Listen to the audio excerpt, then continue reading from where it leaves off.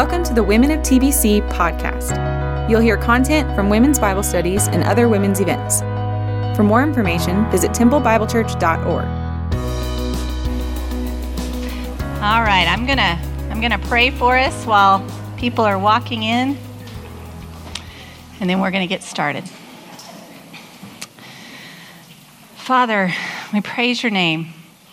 We just want to lift you on high, just glorify you, Father. Thank you for what you've taught us so far this morning. Thank you for what you've taught us this week as we've been intentional about being in your word. God, would you move me aside and would you speak to us this morning? Would you teach us something new? Would you give us confidence in you, Father? Would you reveal to us your mercy and your justice? And God, would you help us with our unbelief? Would you give us the courage to put our wholehearted faith in you together? We love you, God, and thank you in Jesus' name. Amen. Well, how many of you have seen this movie? It's called The Curious Case of Benjamin Button, and it really is a very curious movie because it's about a man who's born as an old man and then ages in reverse. And as strange as it sounds, I think that this process describes my spiritual maturation process. You see, I have been maturing in reverse. I was practically born at church.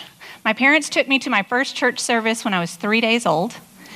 And then I proceeded to go to church 3 times a week, every week. I don't remember missing one until I graduated from high school.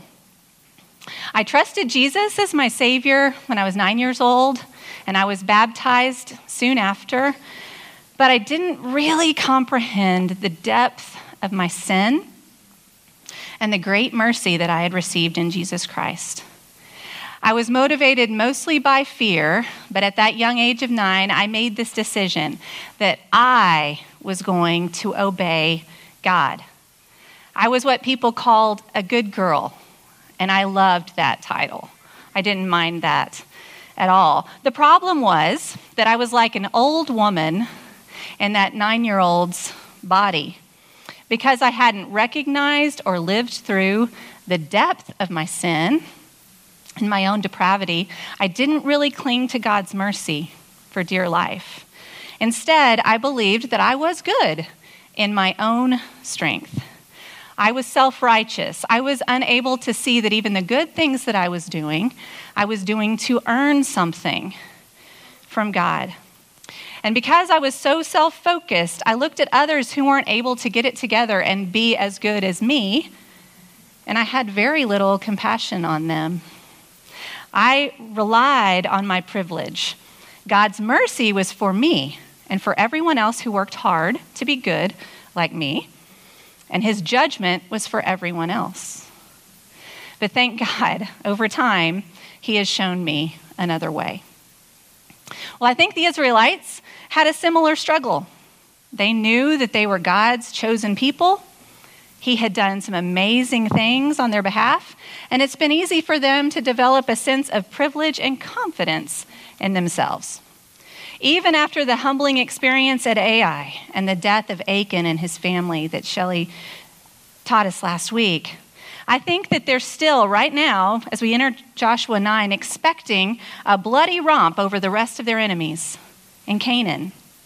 God's mercy was for them, and his judgment was for everyone else. They were like me. They needed a reminder of God's mercy. So in Joshua 9, God extends kindness to an unlikely people, the Gibeonites. So I want you to open your Bibles. We're going to be reading a lot of text together today. Open to Joshua chapter 9, and here we're going to see that God shows mercy to those who act in faith. So we're going to start in verses 1 through 5. As soon as all the kings who were beyond the Jordan, in the hill country and in the lowland, all along the coast of the Great Sea toward Lebanon, the Hittites, the Amorites, the Canaanites, the Perizzites, the Hivites, and the Jebusites heard of this. They gathered together as one to fight against Joshua and Israel. But when the inhabitants of Gibeon heard what Joshua had done to Jericho and Ai, they, on their part, acted with cunning and went and made ready provisions. I want us to stop right there.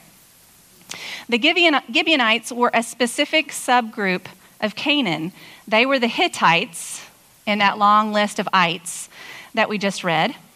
Gibeon was a capital city to a confederation of 5 small towns, and it was 7 miles southwest of Ai.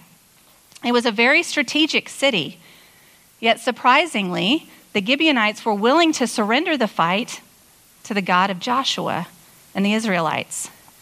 The text says that they acted with cunning, an interesting word. I want to show you the Hebrew word translated cunning. I can't pronounce it.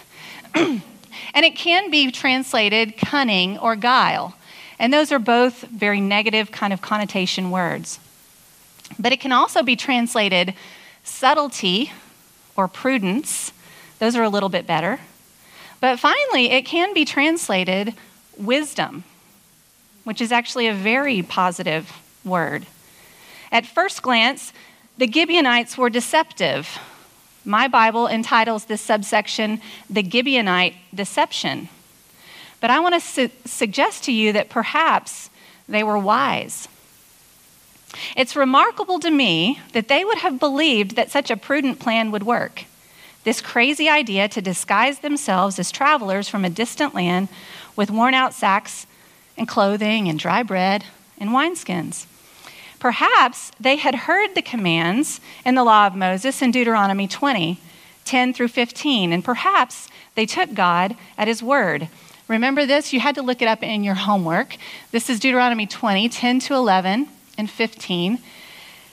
The law said to Israel, when you march up to attack a city, make its people an offer of peace. If they accept and open their gates, all the people in it shall be subject to forced labor and shall work for you. And then a little later, this is how you are to treat all of the cities that are at a distance from you and do not belong to the nations nearby. Now it goes on to say right after that, but in the cities of the nations that God is giving you, to include the Hivites, do not leave alive anything that breathes. And so it seems to me that maybe the Gibeonites had heard this and believed it. And so I want to suggest that they acted wisely to travel from Gibeon to Gilgal, Israel's home base, to pursue a covenant with Israel. Joshua and his men are very skeptical, but they continue to listen. Let's look back at the text at verse 8. The Gibeonites said to Joshua, we are your servants. And Joshua said to them, who are you? And where do you come from? And they said to him, from a very distant country your servants have come, because of the name of the Lord your God. For we have heard a report of him and all that he did in Egypt, and all that he did to the 2 kings of the Amorites who are beyond the Jordan, to Sihon the king of Heshbon, and to Og the king of Bashan, who lived in Ashtaroth. And so they proceed to offer these men their dry, crumbly bread and their wine and the burst wineskins. And then look down in verse 14. So the men of Israel, took some of their provisions, but did not ask counsel from the Lord. So I want to ask, what do you think motivated the Gibeonites? And I hope you talked about this at your table, and I want you to feel free to disagree with me on this. But as I was confronted with the text, I really felt like God was impressing this upon me as I looked for clues at what motivated them. And so it starts off with them offering themselves as servants. That's a very low position. It's a sign of humility. Next, they testified to the magnitude of Yahweh's fame that has drawn them to visit the Israelites. They cited reports of his victories in Egypt and Sihon and Og, exactly like Rahab did in chapter 2. While the other local kings were amassing for war, I think the Gibeonites demonstrated faith in God. Now look down at verse 24. This is where I get that. This is when they were giving an account for what they did to Joshua, they answered him in verse 24, and they said, "Because it was told to your servants for a certainty," that means without a doubt, "that the Lord your God had commanded his servant Moses to give you all the land and to destroy all the inhabitants of the land before you. So we feared greatly for our lives because of you and did this thing." I think they were demonstrating faith. They believed that God was who he said he was and that he would do what he said he would do. And so, yes, Israel failed to seek counsel from the Lord here, and that's never good. I want you to hear me on that. It's never good not to seek counsel. I just think that we can't assume that if they had, that the Lord would have told them to destroy Gibeon. Perhaps he would have told Israel to show mercy to Gibeon, just like he did to Rahab. They certainly weren't hiding a malicious attack. They didn't tell this lie so that they could encircle and attack Israel, but rather they were willing to be their servants. So Israel was tricked, no doubt, but God here responds with mercy. He never chastised Joshua for his decision to make a covenant of peace with Gibeon in verses 15 to 20. Even the curse that was handed to the Gibeonites reveals God's mercy in a section of text that's highlighting his judgment. So look down at verse 23. Joshua cursed them by saying, "Now therefore you are cursed, and some of you shall never be anything but servants, cutters of wood and drawers of water for the house of my God." Sounds a little harsh, but look at their response in verse 25.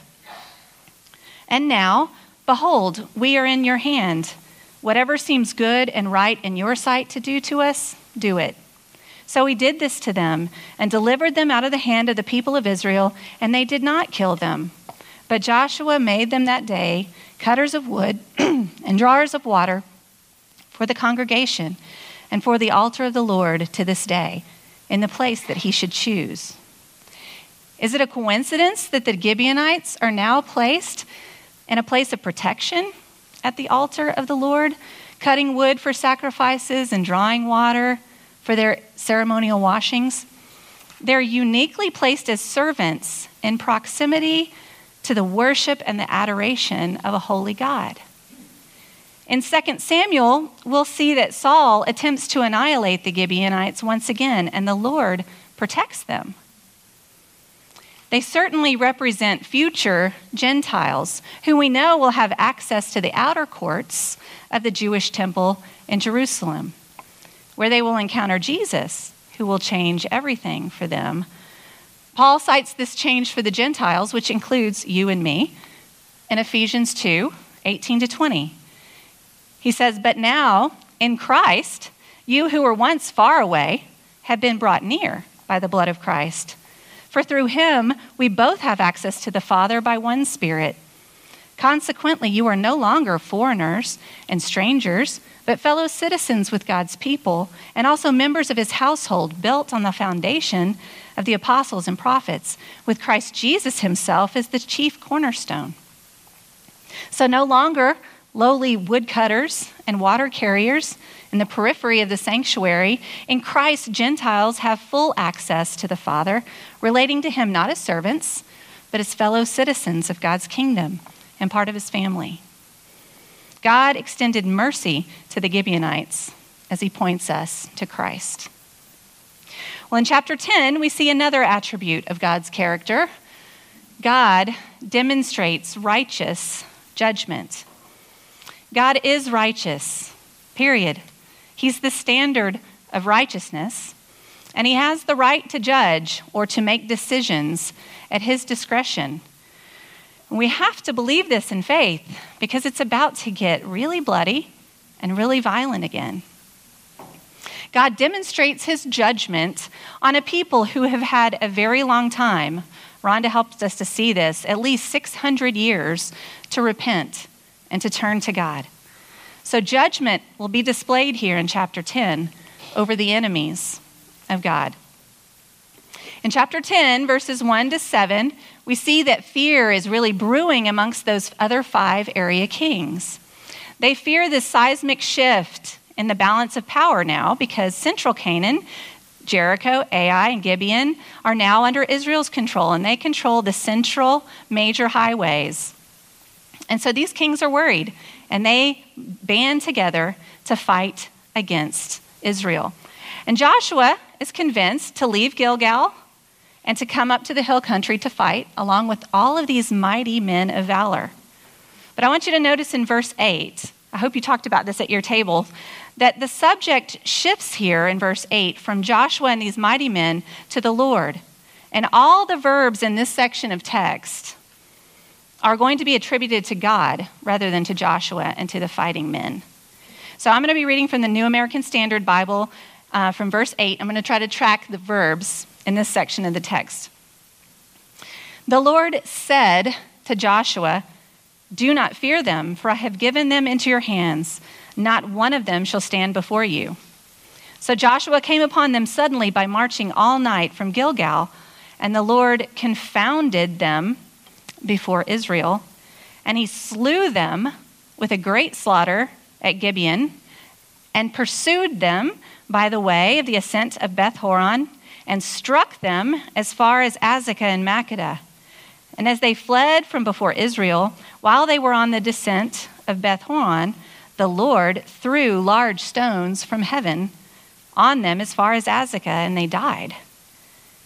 There were more who died from the hailstones than those whom the sons of Israel killed with the sword. Now, this was a powerful display of God's judgment.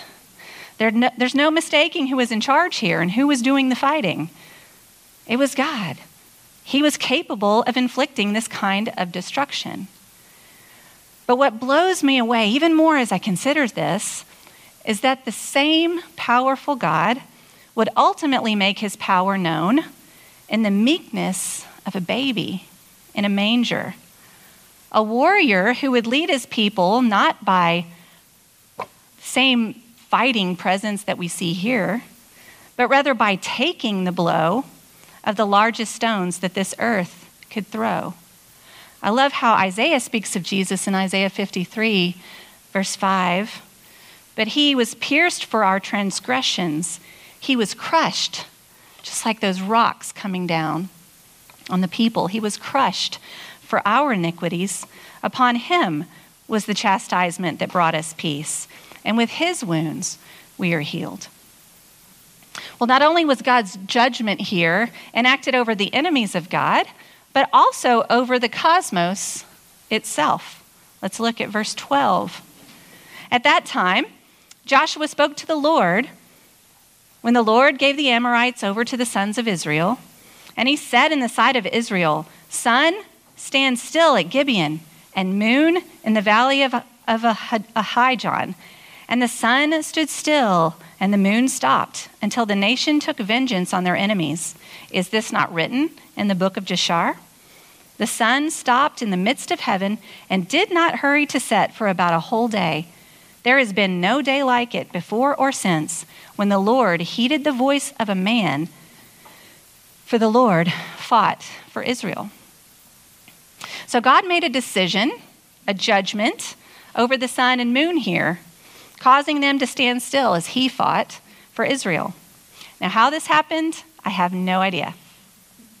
Probably the best explanation after I read lots of them was to simply take Joshua 10 at face value. God performed a miracle here. But God the Son was also involved. And I want us to think about that. I love how the Hebrew writer reminded us in Hebrews 1:3 that Jesus upholds the universe by the word of his power. So perhaps it was Jesus' word that suspended the sun. Interestingly, Israel's enemies here would have worshiped the sun and the moon. So this miracle clearly affirmed to them that the Lord God was the true God. The Amorite gods, they were powerless to aid their cause as the God of Israel moved heaven and earth, quite literally, to grant his people victory. One thing that seems kind of interesting in the text is that our author, to me, seems more amazed that God heeded the voice of a man than that he actually controlled the sun and the moon. It is miraculous that God hears the plea of Joshua and responds with this kind of display of power. But for us, only through Jesus is this reality true. Hebrews 7 reminds us that Jesus became our high priest before God, always making intercession for us. We pray in his name, and the Father responds. Do you believe that? Do you believe that he hears you? That he's able to move heaven and earth for his glory and for your good if you'll just cry out to him? Well, once again, just like this has been happening all throughout the book of Joshua, God gives his people unique symbols of victory that point them to a future Messiah. So in verses 15 to 21 of chapter 10, Joshua and Israel return to Gilgal, but the 5 kings run and hide in a cave. Joshua sends his men out to all the cities that are represented by those kings, and he wipes them out. But then Joshua does something really unique, right? It's kind of disturbing. Look at verse 22. Then Joshua said, "Open the mouth of the cave and bring those 5 kings out to me from the cave." And they did so and brought those 5 kings out to him from the cave, the king of Jerusalem, the king of Hebron, the king of Jarmuth, the king of Lachish, and the king of Eglon. And when they brought those kings out to Joshua, Joshua summoned all the men of Israel and said to the chiefs of the men of war who had gone with him, "Come near, put your feet on the necks of these kings." Then they came near and put their feet on their necks. And Joshua said to them, "Do not be afraid or dismayed. Be strong and courageous, for thus the Lord will do to all your enemies against whom you fight." So this first sign is kind of weird, right? It's a sign of authority over all of Israel's enemies to have these men, Joshua's men, come and put their feet on the necks of these kings. But this sign points uniquely to our Messiah, to a future Messiah who, Paul will say in Ephesians 1:23, God placed all things under his feet and appointed him to be the head over everything for the church. And then let's look down at verse 26. And afterward, Joshua struck them and put them to death. And he hanged them on 5 trees, and they hung on the trees until evening. But at the time of the going down of the sun, Joshua commanded, and they took them down from the trees and threw them into the cave where they had hidden themselves. And they set large stones against the mouth of the cave, which remain to this day. So Joshua follows up this feet on the neck sign with this violent exclamation point, right? These 5 kings were hung on trees and put in a cave where large stones cover the cave's mouth to this day. Even this uniquely points forward to Jesus, because we have a king who was hung on a tree and placed in a cave where a large stone covered its mouth, but it's not there today because he's risen just as he said he would. Well, in chapter 10, verses 28 to 43, we have this final mention of God's judgment. It's a long list of all the cities conquered in the southern conquest of Canaan. It recaps those 5 cities of the kings that we just read about, and then several more. Here's this long list, and it's hard to read through lists like this sometimes, right? But this list is there to help us understand what the author claims in verse 40. So Joshua struck the whole land, the hill country and the Negeb and the lowland and the slopes and all of their kings. He left none remaining, but devoted to destruction all that breathed, just as the Lord God of Israel commanded. So God's judgment over the cities of Canaan was consuming and thorough. This hyperbolic language that he left nothing breathing was used to emphasize that this southern conquest was complete. In Christ, God's final judgment is just as shocking, just as violent, and just as complete. But that judgment was poured out on himself on God the Son, Jesus Christ, once and for all mankind. Jesus said of himself in John 5, "For the Father judges no one, but has given all the judgment to the Son." And a little later, "Truly I say to you, whoever hears my words and believes him who sent me has eternal life. He does not come into judgment, but he has passed from death to life." So God's righteous judgment fell fully on Jesus Christ. He paid the death penalty that sin required. So God was merciful to us and just to him at the same time. As I look back over my life, it's only as I've been maturing in reverse that I've really come to understand and experience this truth. My sin, past and present, required this kind of violent destruction. The gospel wasn't just my starting point. It informs every aspect of my daily walk. Every day, I am 100% dependent upon the mercy and the justice that God continuously shows me in Jesus Christ. That self-righteous, independent Amy is dead. I'm alive by the Spirit, free to love and to serve as an overflow of this grace as a part of God's people, the church. Last Christmas, my friend Sarah Beal gave me a set of scripture cards. It's a really neat little set where all of the scriptures were personalized with my name in them. And I took one of those little cards out and I put it on my bathroom mirror to remind me that my faith is becoming more and more childlike every day. And so this is from 2 Timothy 1:9. And it says, "God has saved you, Amy, and called you to live a holy life, not because of anything that you've done, but because of his own purpose and grace. This grace was given to you in Christ Jesus before the beginning of time." Let's pray. God, I thank you for the ways that you show us your mercy and your judgment in the same text of Scripture, and how you revealed to us that you were merciful and just when you took that penalty for our sin. And we just claim, God, just with gratitude, that the blood of Jesus continuously purifies us from all unrighteousness, that we are dependent 100% on him to live holy lives. God, I recognize this. I thank you for teaching me. I thank you for breaking me. And I thank you, Lord, that you're making your glory known through your church.